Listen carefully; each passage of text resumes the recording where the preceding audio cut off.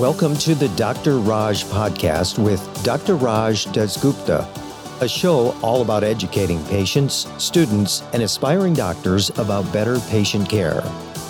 Dr. Raj is a quadruple board-certified physician and associate professor at the University of Southern California. He was a co-host of the TNT series Chasing the Cure with Ann Curry, as well as a regular on the TV show The Doctors. And now, here's our show. Hi, and welcome to the Dr. Raj podcast. And what is this a podcast of? Of happiness, of wellness, of amazing people and amazing stories. And today, the most important, amazing person in my life is going to be on my podcast. And yes, this is going to be my mom. So why did I put my mom on this podcast? Because not only did she put me through med school, supported me during residencies and fellowships, and was just the most caring, loving person in the whole world, and she deserves to be on my podcast. But I thought that this would be a great way to have a memory with her that will be stored forever and ever in the archives of podcasts. But more importantly, you know I love being a spokesperson for important causes. And you know my dad? Yep, he has some pretty bad Alzheimer's. And I was thinking, should I put a neurologist on? Should I put a doctor type person on? And I said, no. I want someone in the trenches who's actually going to give me their firsthand opinion about the emotions, the trials, the tribulations of having a loved one with Alzheimer's, which I can tell you sucks. So without further ado, let me introduce the most beautiful, wonderful person in the whole world. Tita Dasgupta, also known as my mom. Yes, and I'm Dr. Raj Kumar Dasgupta's mom. My name is Tita, and I'm ready for Wonderful. all questions that you and everybody wants to know about how to take care of an Alzheimer patient. And he's my husband, Arabinda Dasgupta. Wonderful, Mom. So anyways, let's start off with some basics, okay? So you're Filipino, Dad's Indian. That makes me probably the most unique Indian Filipino in the whole world. But let's go back to you in the Philippines. Yes. Growing up, what were your goals and dreams? My dreams in life was to become a medical doctor, a nurse, and to go abroad to have a better opportunity, better life. And that's what I did. And actually, it didn't happen to become a doctor because my mom told me and my dad, sorry, you can't be a doctor because we cannot afford it. You have too many siblings. And I was so upset, but I cannot say something bad to my mom and dad. I just have to follow what they told me. I can go for a midwifery. And that's where I am. And I graduated and then work hard. I was young then, but I work hard in the hospital. Wow. Okay. So a midwife, for those who didn't catch that, delivers babies. I didn't even know you did that, Mom. Yes, 2 years midwifery. See, I told you. I forgot. Hey, don't give me a hard time on my podcast. So I like this transition right here. So, you know, because of how many siblings you had, it's hard to dish out the money. So how many brothers and sisters do you have? Actually, we have 4 brothers. One died when he was young. I haven't even seen it. And then the 3 were left, and the live ones. And then I have 8 sisters, but one died also when I was young. I haven't seen her. And recently, my eldest one died. And that makes me very, very, very sad. So if we're going by the live siblings, I feel so bad saying this, you had 10. Correct. Wow. I did some math while you're talking. So, okay, I got to put you on the spot a little bit. Of the 10, I know what God says. We should be nice to everyone. But who's your favorite? My favorite one is my eldest sister. She's very pretty, timid, but very compassionate, caring, and loving. And that's the reason why I miss her so much. She was the one who was able to send me abroad. I was working in the hospital so young, and one day he just told me that, guess what? I heard from the radio they're looking for nurses and midwives going to Toronto, Canada. And he has gathered all the things that I need and have the address of the person where we have to see. And the following day, we went there. And I can't believe it. When they interviewed me, on the same day, they told me, you're accepted and you have the date to see the Canadian Embassy as long as you have all these other papers to comply. And that's what it did. And I was so shocked. Until now, I can't believe that I will be going finally to fulfill my abroad dreams to go to Toronto, Canada. I didn't have any problem getting my Canadian papers and visa. They told me right away, when do you want to go? And I was said, I have to go and speak to my mom and dad and my other siblings because I didn't say anything to anyone. This is kind of shocking. And I have to say hello to my close friends knows about it. I don't like to talk too much about like having a big party. I just want to do the quiet way. I just enjoy it once it is already there. I believe on enjoying the life when you have it. And don't promise anything with it. You cannot do it. That's beautiful. So before we dive more into, everything that happened in Canada, I promised you that I'll ask you one high school question because you totally enjoyed high school more than I enjoyed high school. So, Mom, what was your favorite high school moment? What do you want to brag about right here? During my high school, I am always ready I join all the social activities of the high school years. I have lots of friends going out, dancing, picnic, and at the same time, I was voted as the Miss High School, and then I was at Joliet. And then that's the time when whether you believe it, I don't have a boyfriend or steady boyfriend or this and that, but that's the first time when I receive all kinds of admirer love letters, and I used to laugh. And during my high school, we have a Young Realist Association, and we also have funding them because we don't have a water well in the barrio where I live. So we have raise money for the foundation and build 2 water pump for our barrio during my younger years. And I really love doing it for the people of my barrio and have all those love letters coming in day in and day out. Mom, that's the second time you said love letters on the podcast. I got it. You're very beautiful now and in high school.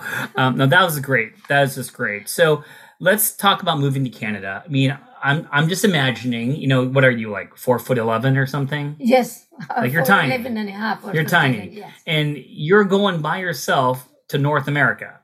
Are you scared? How was it like moving? Were you lonely? Going to Toronto, Canada, it's not that I'm being alone. I was so surprised. We have a group of nurses and midwives in that plane, and it happened to be that they voted me as the leader and speaker of that group. And one of my classmates, and she's my friend, was with me. And so I wasn't really alone. In the long run, I find a friend.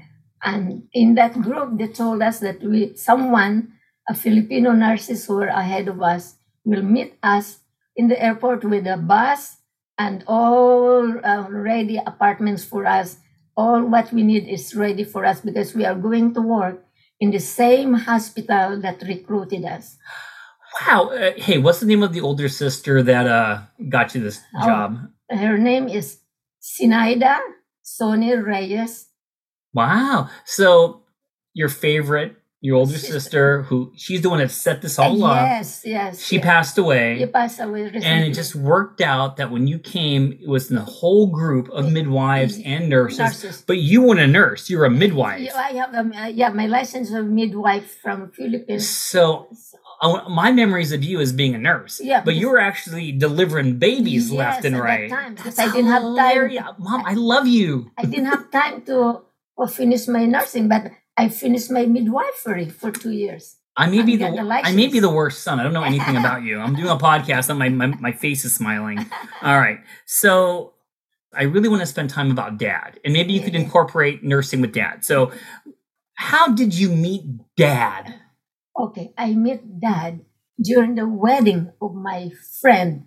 I was the maid of honor, and the other friend of mine is also maid of honor. She has an Indian boyfriend from the same place and the friend of my husband. It was really a coincidence. So from there, we start exchanging phones, talking about how good. My friend said they are good Indians. She was trying versus the bad Indians. and my husband is a good-looking guy when he was young. Because he looks like me. He looks like. I'm just joking. That's true. That's true. Just so I can clarify, so these friends were the same friends that came from the midwife. Yes. You're kidding me. So it's a trickle effect. If your sister didn't get you this job, you wouldn't have come here as a midwife, had the friends that met Dad because he was a friend of another Indian who was invited at the wedding. Okay, so here's an important question. What had attracted you to Dad besides his good looks? What was it? Besides his good looks. This is like looking back.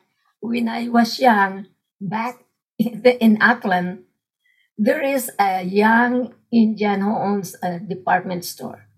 And we buy all the things that we need for our school needs. Mm-hmm. And I was looking at him and I followed him and I said, you know what? One day I'm going to marry an Indian good looking as you. And it comes true.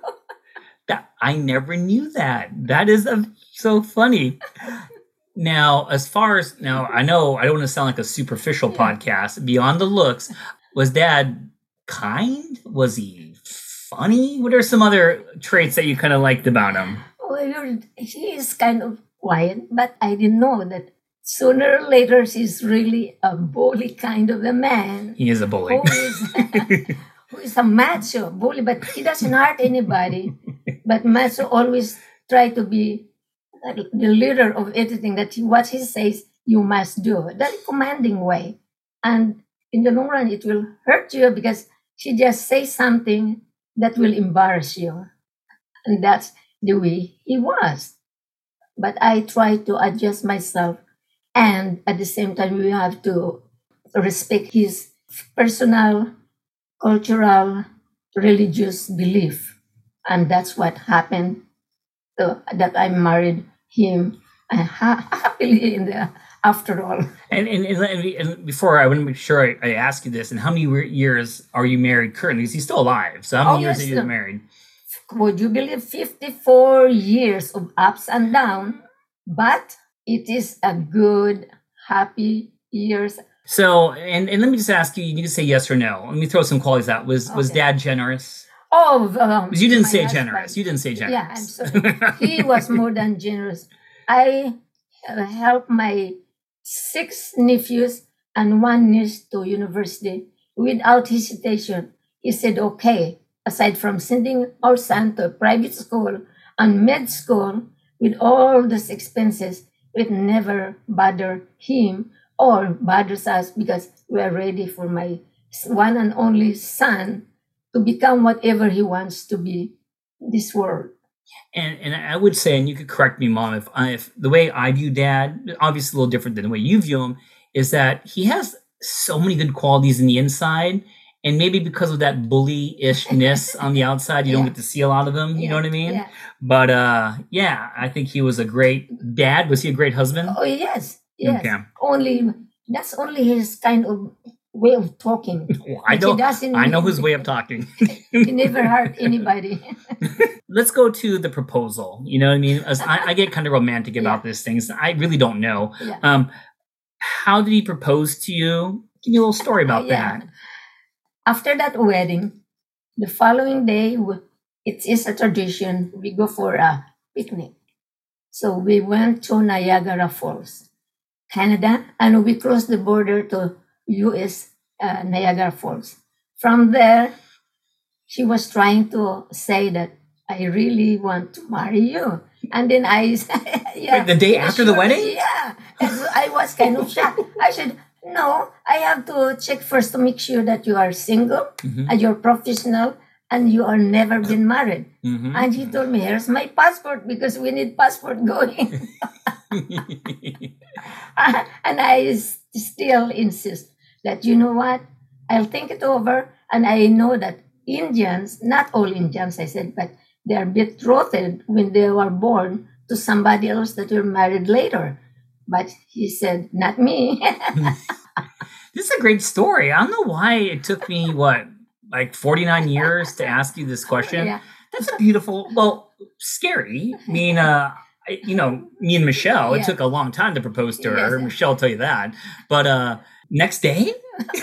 I know that was so fast, but Okay, keep on going. we didn't get married till maybe the plan married, but I told him we were married, simple one, maybe 2 months. Okay, 2 months.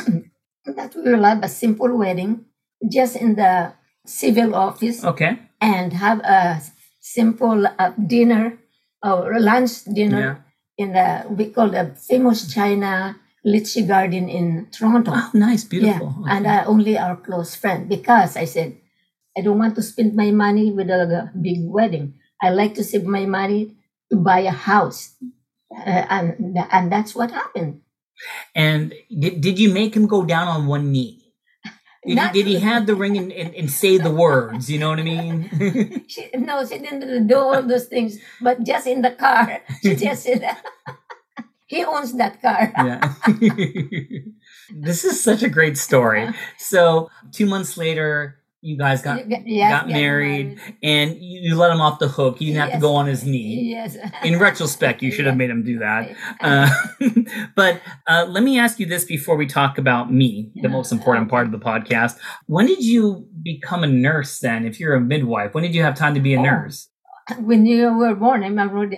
So during my time, working and studying is my life because I want to be a nurse.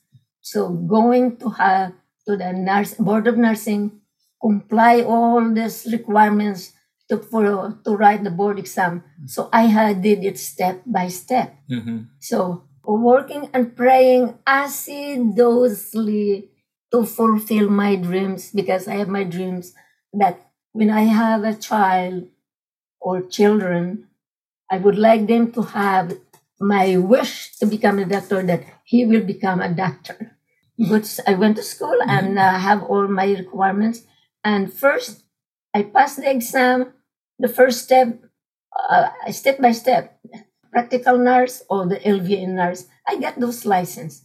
And then later, I have all fulfilled the requirements to become an RN, but I didn't have time to really finish it over there because the driving there is very hard. I was scared driving on the snow, and the school is so far away. So I have some of the requirements to write the exam, which later on I will fulfill it. And I'll just close loop on that and say that, Mom, you took it all the way. You became the smartest RN I know. You were a director of the neuro ICU. You've done so many amazing things, but I just want to say one story that summarizes how I always view your hard work. Was when I was very young, I was scared to sleep in the dark, and Dad was working night shift just to support us. And you would study in the closet. No seat. You're on the floor, hunched over, reading your nursing books with the closet light. And I don't know why I never forget that story. It's always been a motivation for me to be, when I have all the opportunities to be who I want to be, to really, I love that story. So back to you. Let's talk about, I guess back to me. Was I a planned pregnancy or was I a surprise?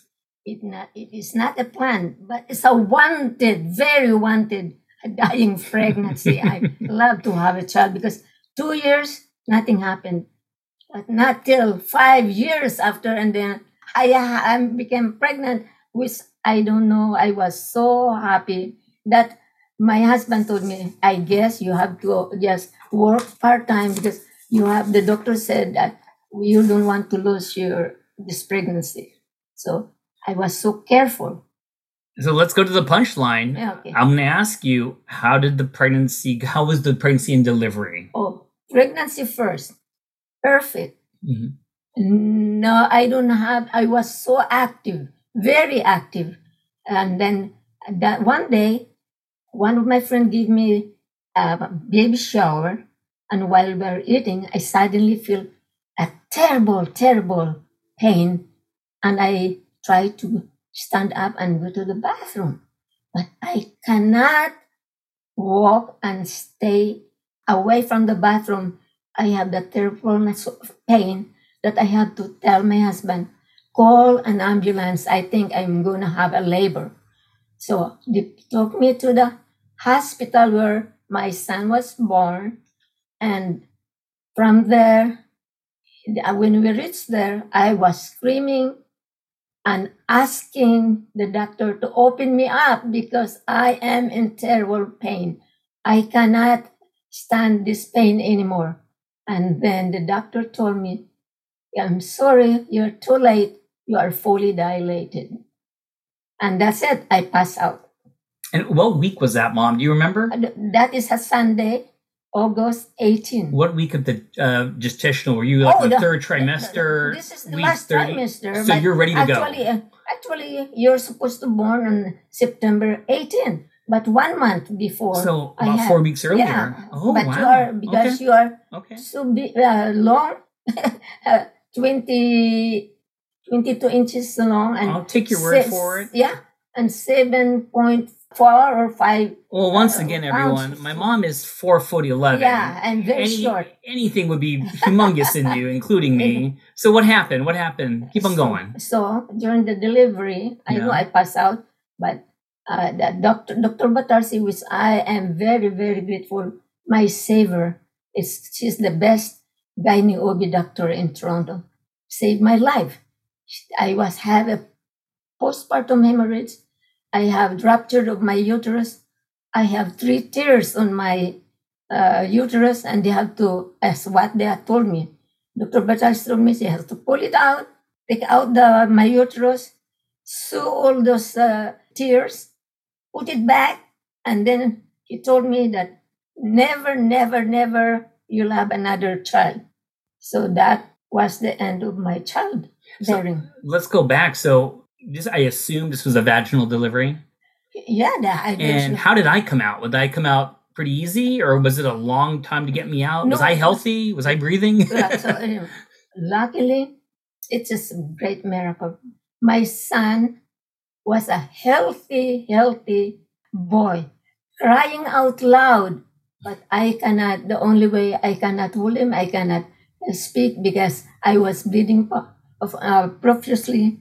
And the doctor was saying that Tita is dying. You have to call her husband and her family because it's 0 on the blood pressure, and then she's dying. So have all the IVs, they told me, and the blood transfusion, wide upper open. and lower extremities open wide, because he's dying. It's no pulse.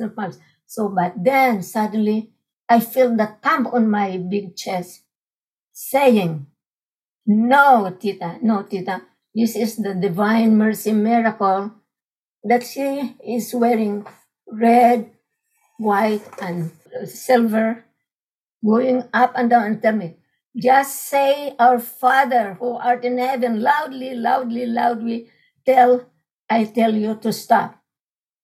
I thought I was screaming and praying, and I am saying that I'm alive, but the doctor and the nurses were beside me. They said, no, you were dead, Tita. You didn't see nothing. And then I heard they called my husband.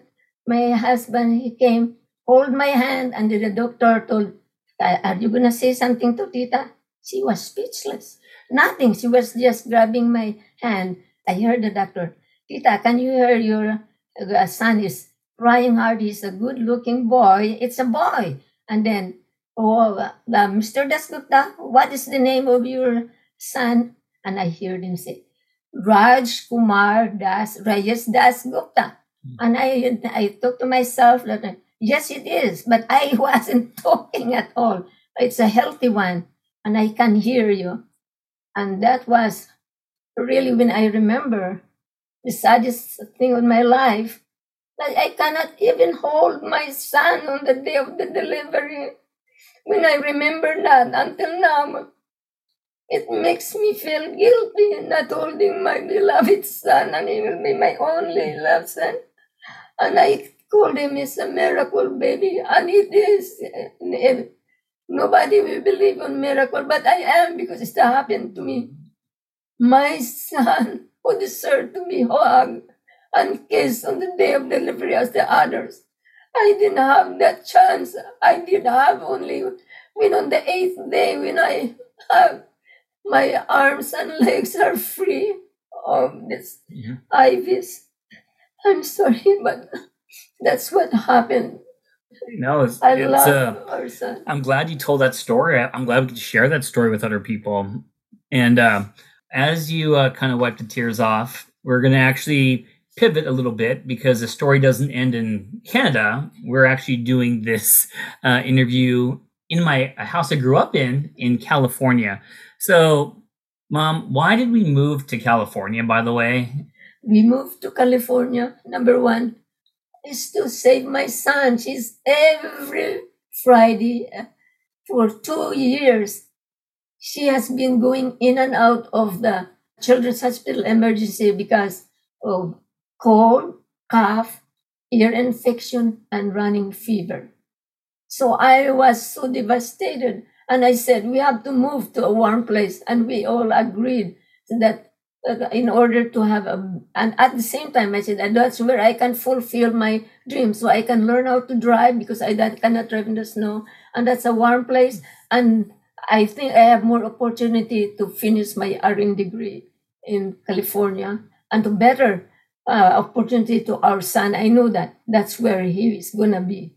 And that's what it is. We moved to from Canada to California. From Canada to California. And, I wish the podcast could be as long as it wants to be, because there's so many great stories that we had in California. But the podcast is about what you're going through right now. You know what I mean? Mm-hmm. So let's talk about what I think is the hardest part, for us as a family, which is going to be, we were together, but I want to know, how was it, when we finally found out for you that Dad got diagnosed with Alzheimer's dementia? For me, it's shocking, and it's kind of end of the world. Now that I said that, this is it. We can never fulfill our bucket dreams of life. The bucket list, that's what you want to say, right? I agree with you. Yeah. Of life dreams. Because we are always used to go on travel. And as my husband, he used to be always healthy, kind, active, though he is a bully, kind, and stubborn, and is always a why, and never been a compliant. Never. And he always have to stand up, that everybody listen to me. He doesn't want me to speak up when he is there, when someone is asking question. Until now, even though he has Alzheimer's, I cannot speak for what he's feeling, because he's still aware that those he forget everything within a minute. And that's what happened. So shocking. And we had to adjust ourselves. And being a nurse, I had to use some little white lie. Some of the, I had to have the psychological and nursing process approach to save my husband, to take care of my husband. So I would say, finding out, because I was right next to you, it really is, I can't believe it's us. Yes. That's the first thing that went through our minds. And I think that it's never a good time to get diagnosed, but it was a rough time in our family, and not to say it's not now, but it definitely was. So me and you, we always talk about this, which is, were there signs that now looking back, man, that was the signs of early cognitive dysfunction? What were some of those signs that maybe you see now? Now I thought that all those things are normal. She is a forgetful one. Everywhere when we travel, she loses the credit card, his miss his passport, or the cell phone 3 times. Literally. And doesn't know where the direction we're going. But you told me something before this podcast that remember you said he lost confidence driving. Oh yeah, and she lost confidence driving because she always asked me, and she doesn't want to travel alone. And when we want to have an interview or something or to see something, we have to go and drive a trial. Not only one time, twice, sometimes 3 times to make sure that he is satisfied. That's what we have been doing. And we talked also about socially. How did he change? She changed socially. Before she used to, she's a very kind of talkative person when it's in front of everybody. But whatever she tell them to do this, do that, but he doesn't do it for himself. And that's the man he is. And so... What did we notice? Notice that she just want to be alone. She doesn't want to go out to eat. She doesn't want to call anyone. She just said, you just go alone by yourself. Even his own family come and visit, she doesn't want to join us to go out and eat. She just want to stay home.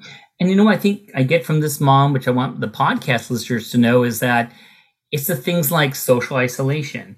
Yes. Losing confidence in going out and driving. Yeah. You know what I mean? Maybe never knowing the date and time. Yeah. And you always take it for granted. Yes, that's what happened. And you're right. And these were signs that we didn't notice 1 month before diagnosis. Yeah. These were things years, developed years.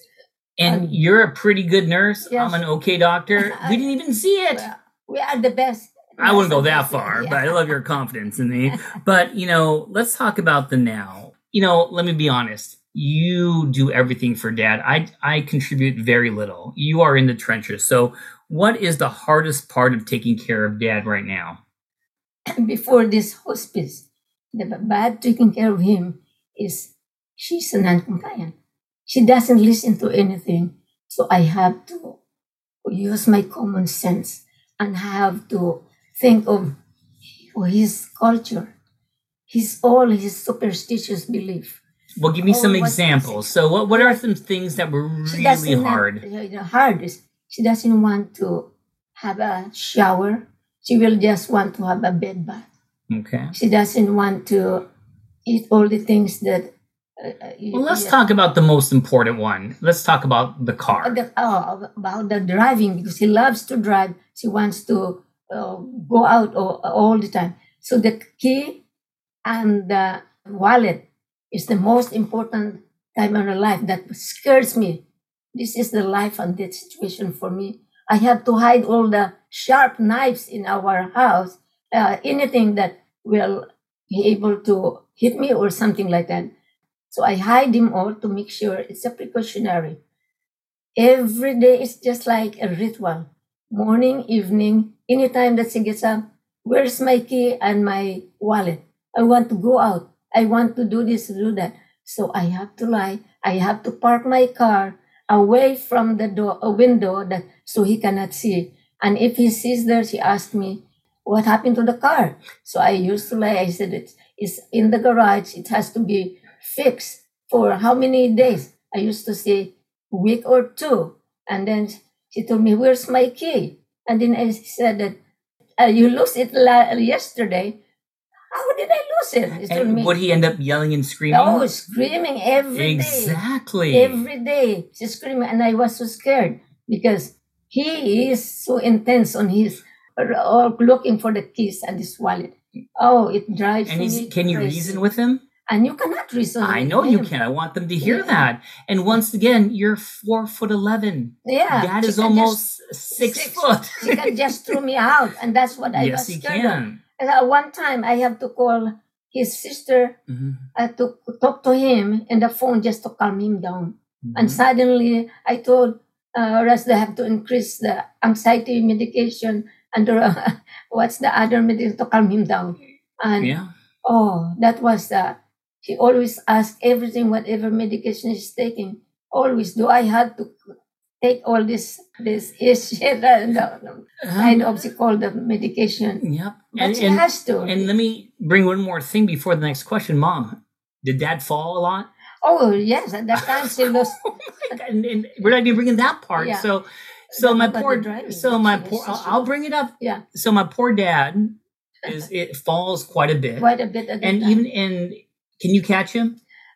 No, I cannot catch You cannot catch him. I just let him go. And what he ended up having, he developed what's called a subdural hematoma. Yes, exactly. And one day, early in his diagnosis, when he was still allowed to drive, what happened? What happened one day when we were driving? It's good we were driving. Say the punchline. What did he have?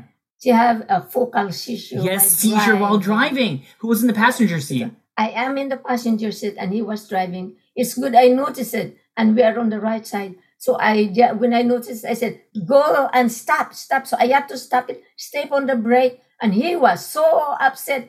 She was shouting on me, why do you have to stop me? Or else I'm going to push you out. So I said, no, you stop. I turn off the key and take away. And I push him on the passenger seat. And I drove him because at that time, the seizure stop is only about 1 or 2 seconds, and then. But let's be honest. At that time, we didn't even know it was a seizure, right, Mom? No, Who did you call? I thought he was a stroke. You called me. Yeah, I called Raj and immediately. we ran him to the hospital. Yes. And that's when we found out about the subdural hematoma and the seizures. Yes.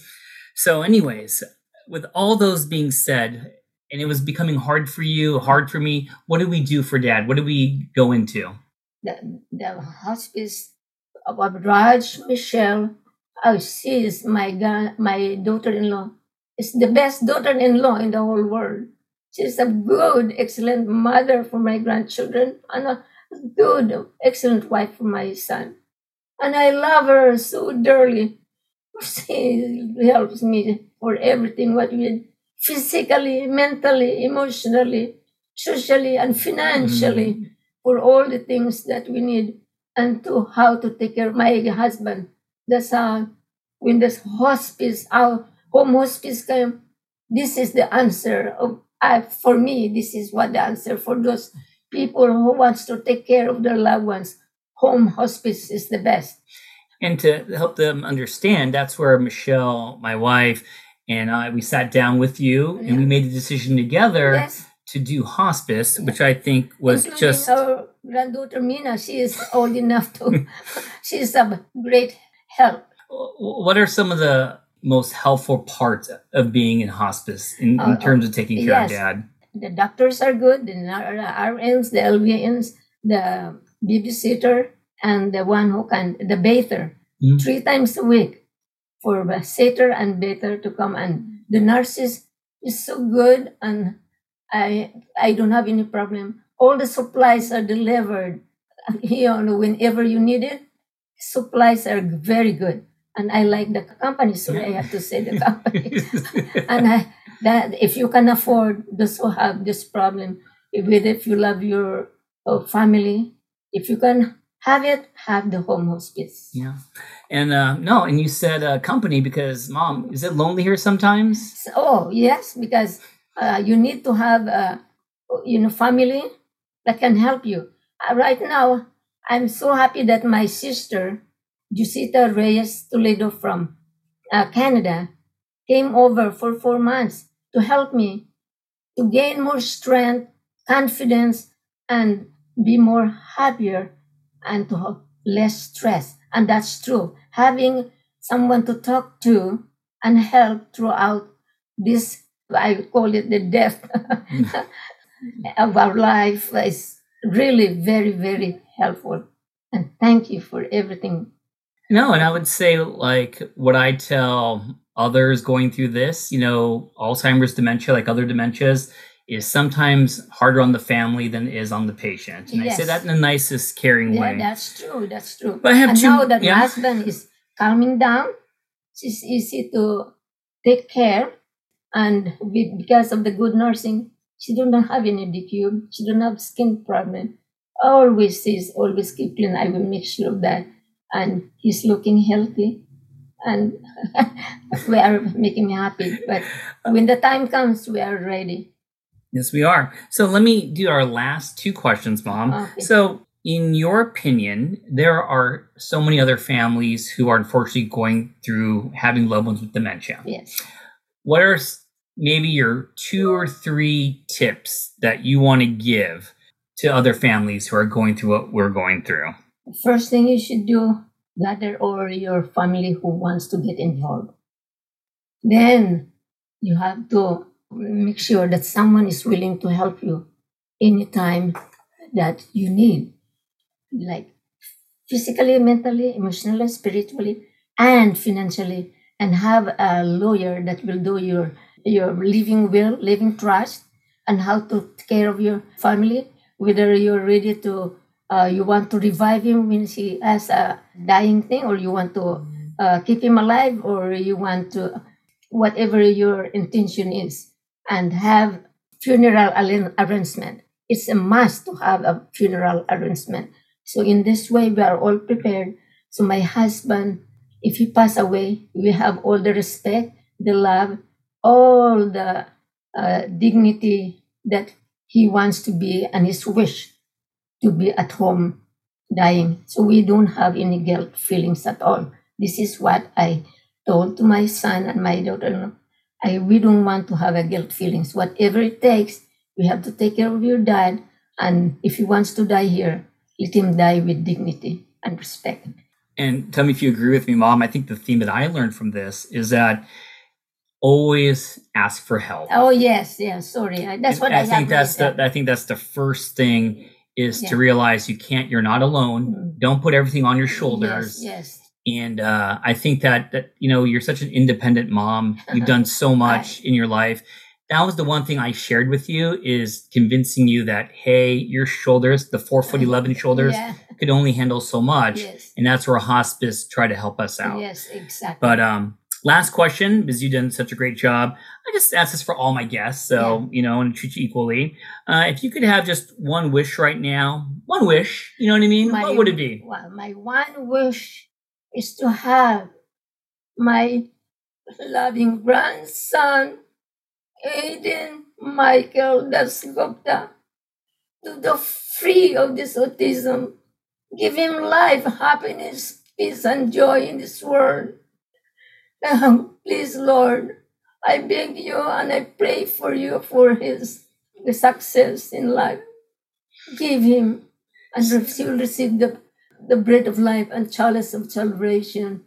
So most people don't know what we're talking about here. So what my mom is trying to say, that her grandson, my middle child, right? Yes. Aiden, he has pretty severe autism. And I'm glad my mom mentioned this at the end, because, for a lot of people who are listening to my podcasts, everyone's life looks kind of good on the outside.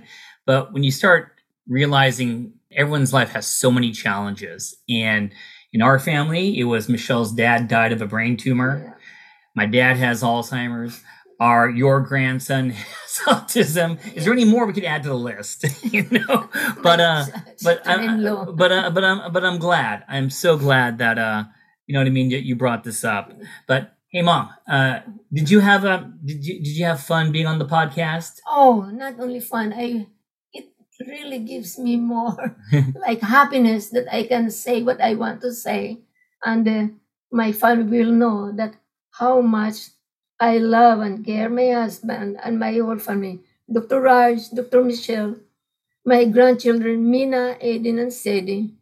And if I have a second wish, I want them to fulfill my dreams, to go home to where I was born, to see the old place where I am, and I still have all those treasured old house by my parents where I was brought up.